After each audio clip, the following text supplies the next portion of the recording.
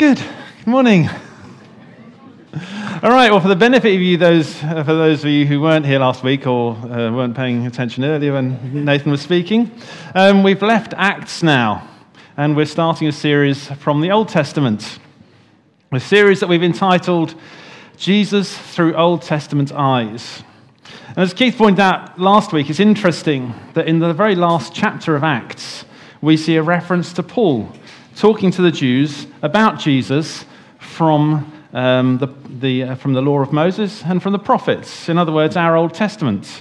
And that's exactly what we are going to try and do ourselves.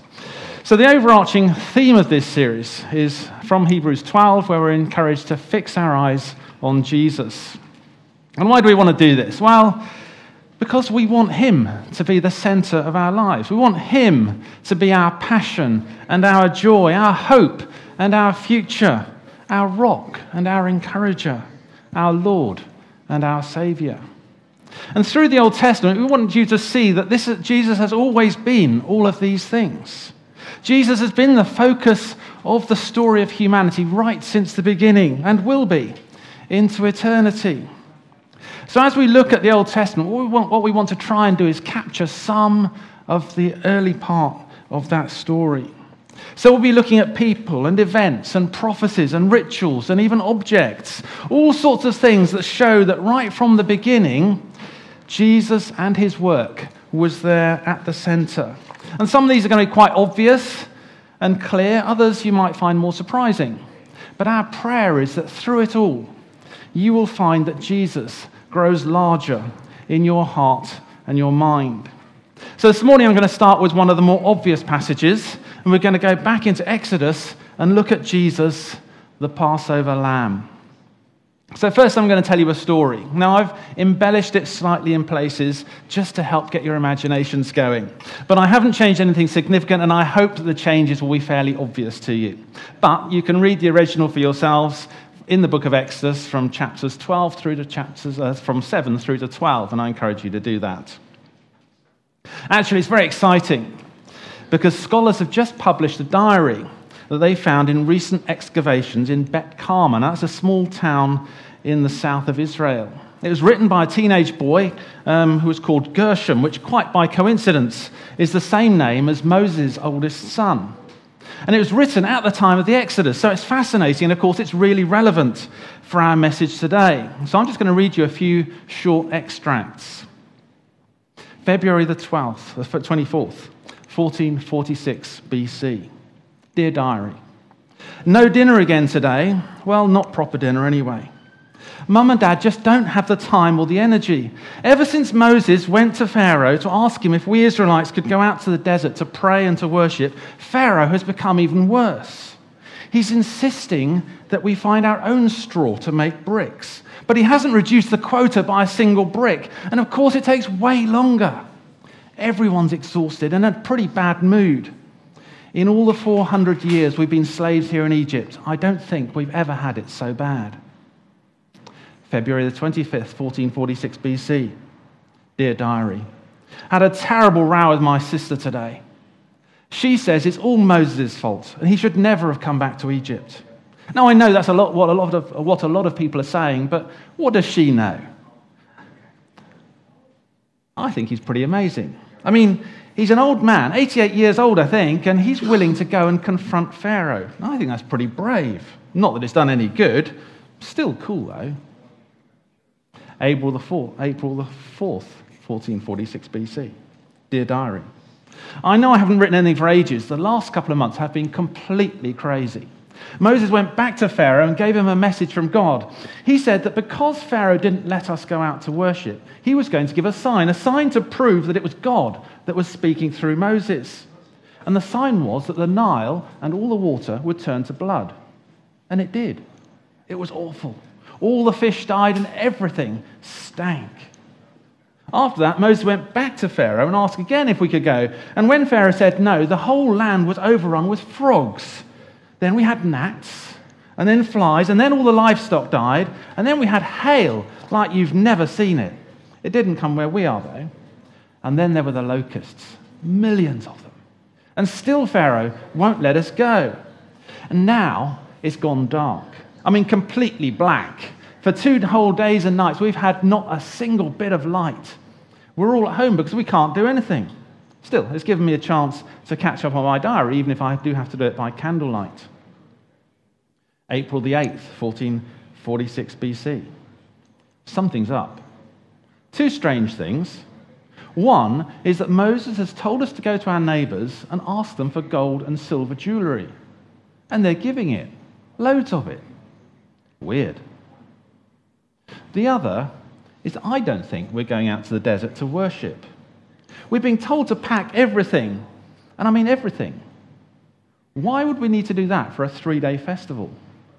I said something to Dad, and he told me not to be stupid, but something's going on. I don't think Moses plans for us to come back. April the 9th, 1446 BC. This is getting serious. Moses sent out instructions today to all the people. I've written it down just as we were told it. And this is Exodus chapter 12. This month shall be for you the beginning of months. It shall be the first month of the year for you. On the 10th day of this month, every man shall take a lamb according to their father's house. A lamb for a household. And if the household is too small for a lamb, then you and your nearest neighbours must get together enough people so that you can eat the whole of the lamb. The lamb has to be without blemish. It has to be male, and it has to be 1 year old. But it doesn't matter whether it's a sheep or a goat. We have to keep it until the 14th day of this month, and then on that day, everyone has to kill their lamb at twilight. We've got to take some of the blood of the lamb and put it on the 2 doorposts and the lintel of the house where we're eating it. And we've got to roast the meat on the fire and then eat all of it that night. And we've got to eat it with unleavened bread and bitter herbs. We're not allowed to eat any of it raw or boiled in water. It has to be roasted, the whole lot, head, legs, and the inner bits. We're not to leave anything till morning, but if anything is left, it has to be burned. And then he told us that while we're eating it, we have to have our belts done up, sandals on our feet, and staffs in our hand, and we've got to eat in a hurry. Then he told us what was going to happen. On that night, so that will be the 14th, God is going to pass through the land of Egypt, and he will strike the firstborn in all the land of Egypt, both man and animals, and on all the gods of Egypt he will execute judgment. He said that he is the Lord. The blood on the houses where we are will be a sign. And when God sees the blood, he will pass over us, and no plague will come on us and destroy us when he strikes the land of Egypt. Then we were told that this day is to be a memorial day for us. We're to keep it as a feast for the Lord. We're going to do this right down through the generations. This is to be a statute forever. We must keep it as a feast. For on this very day, God said, he brought every last one of us out of the land of Egypt. And then he added the last instruction, that none of the bones of the lamb were to be broken. So I was right. God is going to set us free from our slavery. I am slightly worried, though. Well, because I'm the oldest son. I hope that God sees the blood on the doorpost. April the 15th, 1446 BC. It happened. We did all that we'd been told to do, and then at midnight the Lord struck down all the firstborn in the land of Egypt, from the firstborn of Pharaoh who sat on the throne to the firstborn of the captive who was in the dungeon, and all the firstborn of the livestock. And Pharaoh rose up in the night, he and all his servants and all the Egyptians, and there was a great cry in Egypt, for there was not a house where someone was not dead. Then he summoned Moses and Aaron by night and said, "Up, go out from my people, both you and the people of Israel. Go, serve the Lord as you have said." So we're off. We're going as fast as we can, but we still can't quite believe it. We keep looking over our shoulder because we expect them to come chasing after us. Is it possible that at last we're actually free? And for today, we're going to leave them there, finally free and on their way out of Egypt, out of slavery, and on the start of their journey into the promised land. And I've told it as a story because it's so familiar and I want to try and engage your imaginations a bit, but I don't want you to get the idea this is just a story. This is an event that actually took place some 3,500 years ago. And it was a pivotal moment in the history of the Israelites. And it prefigured a pivotal moment in our own history. And at the center of both stories was a lamb.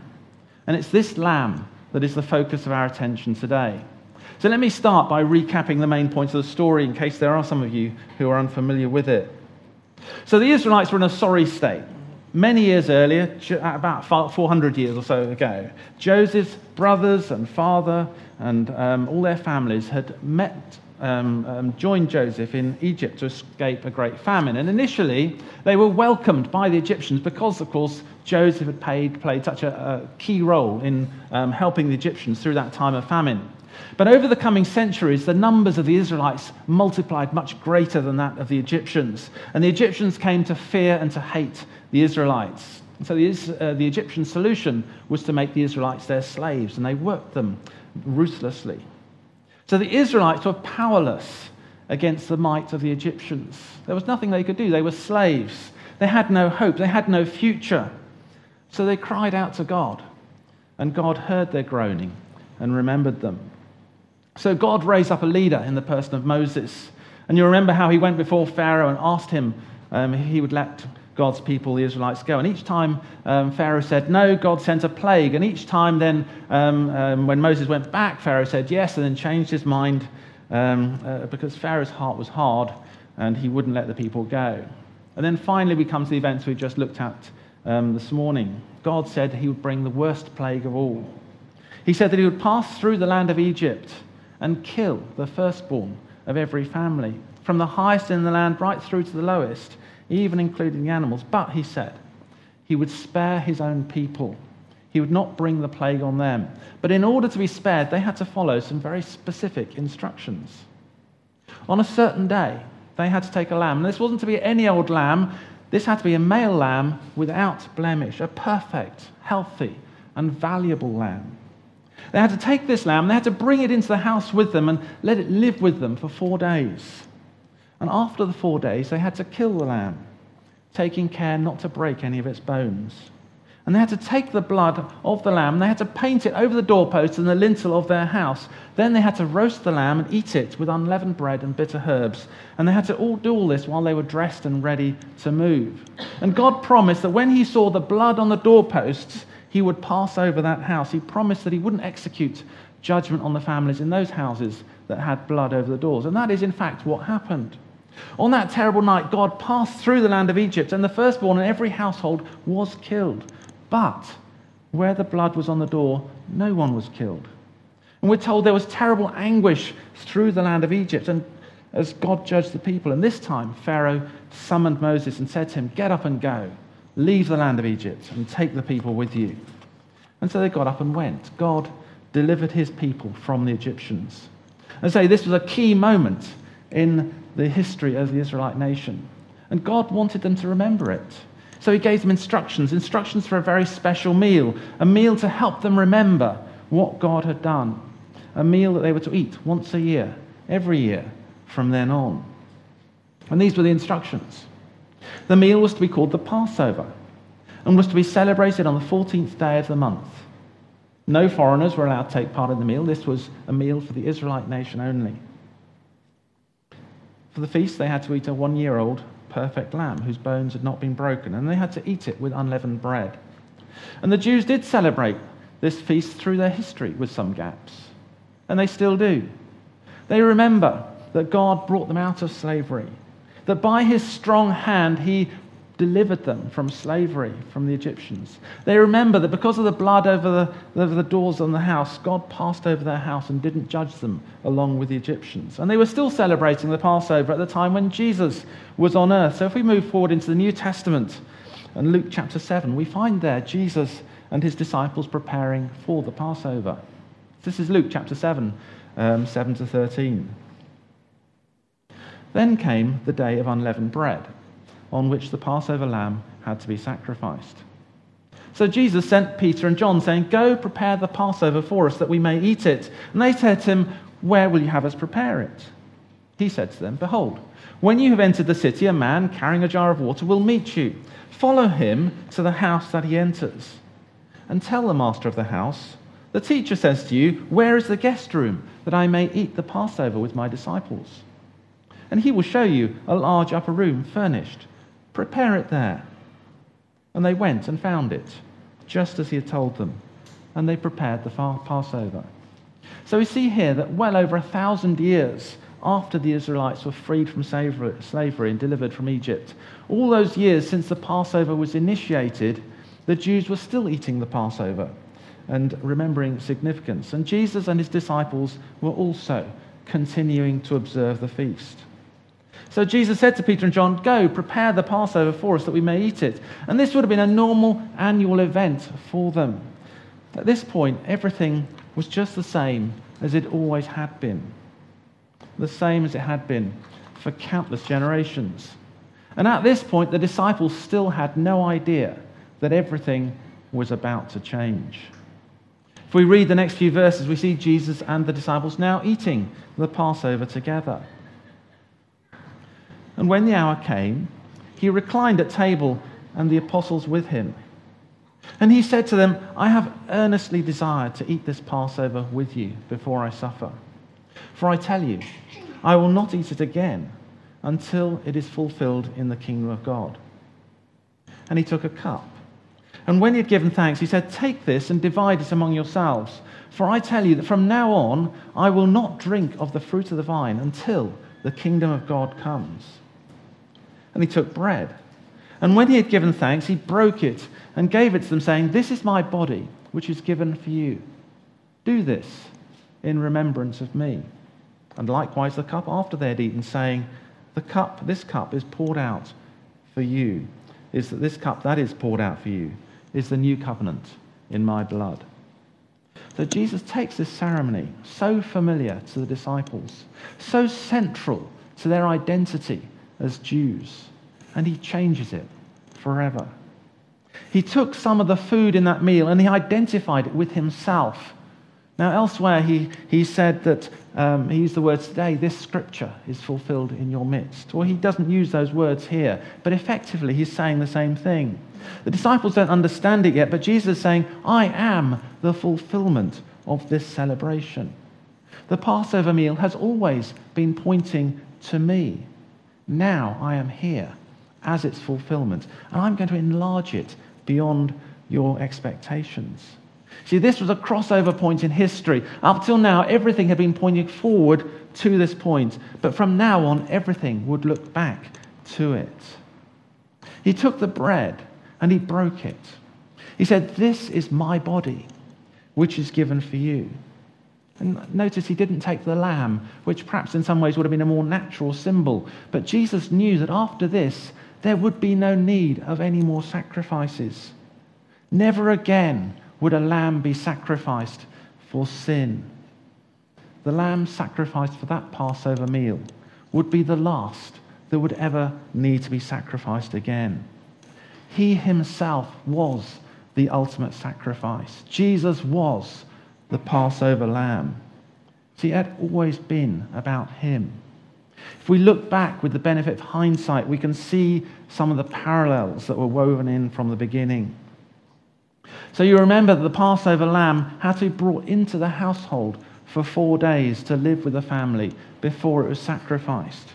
It lived amongst the people that it was going to be sacrificed for. So Jesus came and lived amongst men. He identified himself with them, with us. He became one of us. Emmanuel, God with us, God made flesh. And the Passover lamb was, of course, a perfect lamb, spotless and without defect. It wasn't good enough just to offer any old lamb. The Passover lamb had to be the best, the most perfect of all, the most precious and valuable lamb.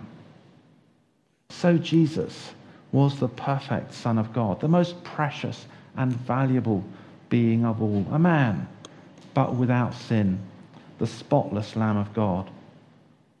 When he himself was sacrificed shortly after this Passover meal, John records that none of his bones were broken. Now you remember that the thieves on either side of him on the cross had their legs broken so they would die more quickly. But Jesus was found to be already dead, so they didn't do the same to him. And again, this explicitly links Jesus with the Passover lamb, which was not to have any bones broken. So Jesus was saying, I am the Passover lamb, and I am going to be sacrificed.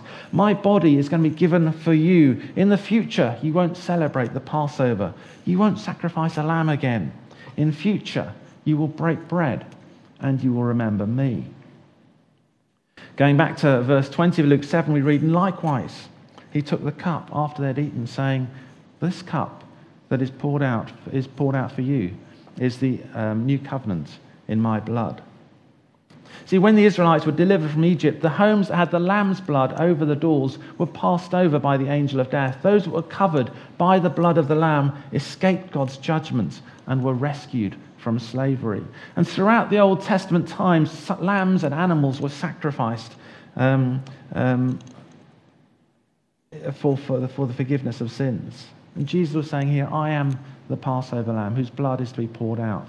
And with the giving of my blood, I'm fulfilling all the sacrifices of the past and initiating a new covenant. In the future, you won't be saved by the blood of an animal, but if you are covered by my blood, you will be saved. From now on, things are different. From now on, you enter a new era. See, the blood of the original Passover lamb was for the Israelites. Their deliverance from Egypt effectively marked the beginning of the Jewish nation. Now Jesus said, I'm making a new covenant with my blood. And this is for all nations. No longer is God working out his purposes just through the Jewish nation. Now it is for all men. He's working out his purpose through the church, and that includes us.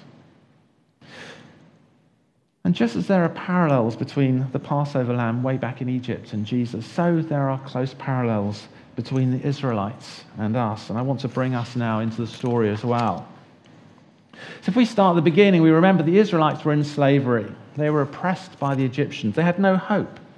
Their future was one of forced labor under a cruel master, followed by death. They had no freedom, no life to call their own, and there was nothing that they could do about it.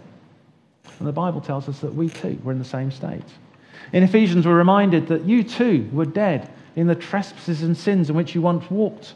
And Paul tells us that we were slaves to sin. And as a consequence, the only end for us was death. We were oppressed by a cruel master. We had no freedom, and we had no hope. And just as the Israelites could do nothing about it, so there was nothing that we could do about it. But then, for the Israelites, God intervened. Where they were powerless to change their situation, God himself acted in power. And we too were dead in our sins, and we were powerless to act against the powers that held us. But God, in his mercy, intervened.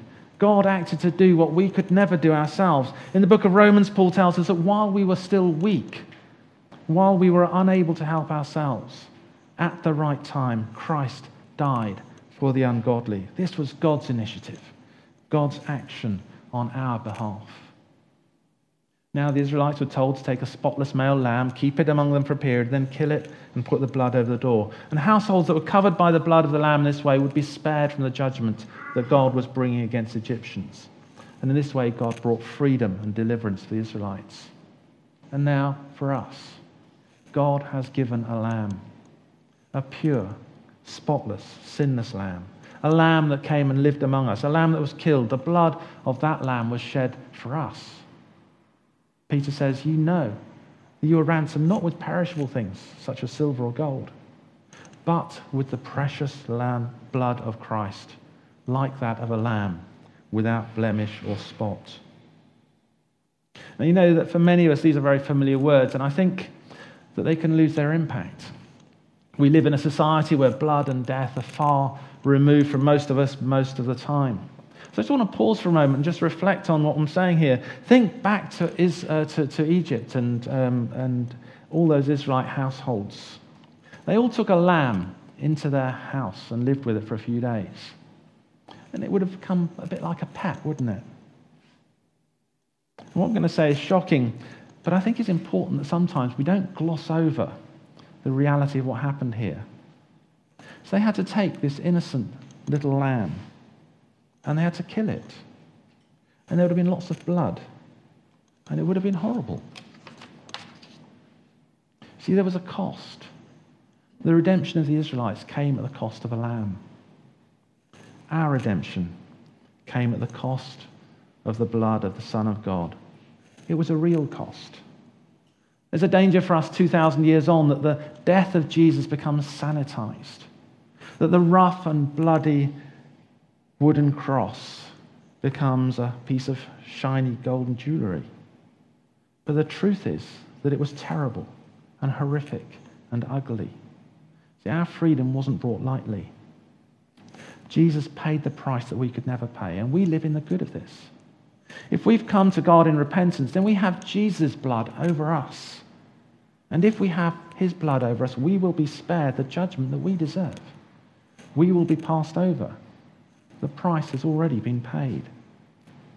In Ephesians 4 reminds us, you were at that time separated from Christ, alienated from the commonwealth of Israel, and strangers to the covenant of promise, having no hope and without God in the world. But now, in Christ Jesus, you who were once far off have been brought near by the blood of Christ.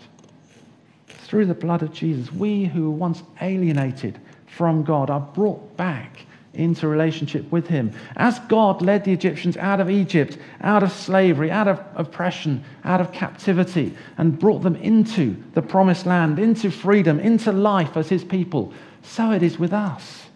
If we accept the sacrifice of Jesus in our place, if we are covered by his blood, then we too are taken out of captivity, out of slavery, out of bondage to sin, out from Satan's kingdom of darkness, and we are brought into this place of freedom, brought into a new kingdom, into the kingdom of God, to be one of his own people, to live with him forever in his presence. In the book of Revelation, John has a vision of heaven, and there he sees Jesus seated on the throne, with all the elders and angels and multitudes crying out, "Worthy is the Lamb who was slain to receive power and wealth and wisdom and glory and honor and blessing." This is Jesus as he is now, glorified, triumphant. And it's this Jesus that is coming again when heaven comes to earth, and we will be with him forever. See, God has written us into his story, a story that began so long ago, a story that involved the rescuing of the Israelites from the Egyptians to be God's chosen people, and now a story that now involves us, because Jesus, the perfect Lamb of God, shed his blood for us at the cross of Calvary. And those of us who are covered by his blood are now part of the family of God, one of his chosen people. And it's a story that includes us right into the future again, when we will be with the Lamb of God forever. So as we draw to a conclusion, let me just draw a few points of application. First, just as God came in judgment over the land of Egypt all those years ago, so he will come again in judgment against all of those who have ever lived. And again, those that have the blood of the Lamb over them will be passed over. They will come into God's presence, into his promised land.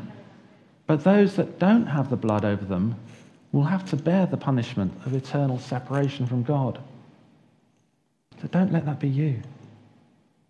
If you're here this morning and you don't yet know God, he's calling you today. The blood of Jesus is available for you. But don't wait until you feel that you're good enough, because you never will be. But it's not about us. He is perfect, and that's what counts. Respond to his love this morning. And know forgiveness, freedom, acceptance into God's family and into his great inheritance. Second, if you've accepted Jesus' sacrifice and you know that his blood is over you, remember that just as the Israelites were freed from captivity, so you have been freed from Satan's power. So walk in freedom. Paul tells us in Galatians, "For it is for freedom that Christ has set us free. Stand firm, therefore, and do not submit again to the yoke of slavery." You have a new Lord and Master. Don't go back to the old one. You're in a new kingdom with a new king.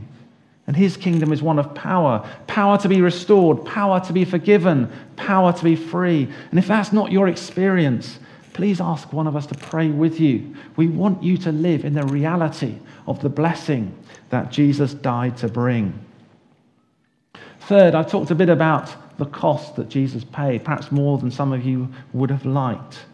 And even then, what I've said is just the visible tip of the iceberg. As we reflect on the cost, one of the things that it highlights is the seriousness of our sin.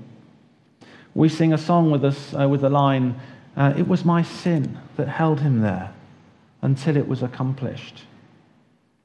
And that's absolutely true. But there's a danger with that as we focus on that, that leads us into guilt. And that's not where God wants us. I would suggest an alternate line there could be, it was his love that held him there. And in fairness, that song starts with the line, "How great the Father's love for us, so vast and without measure." And this is what God wants us to know.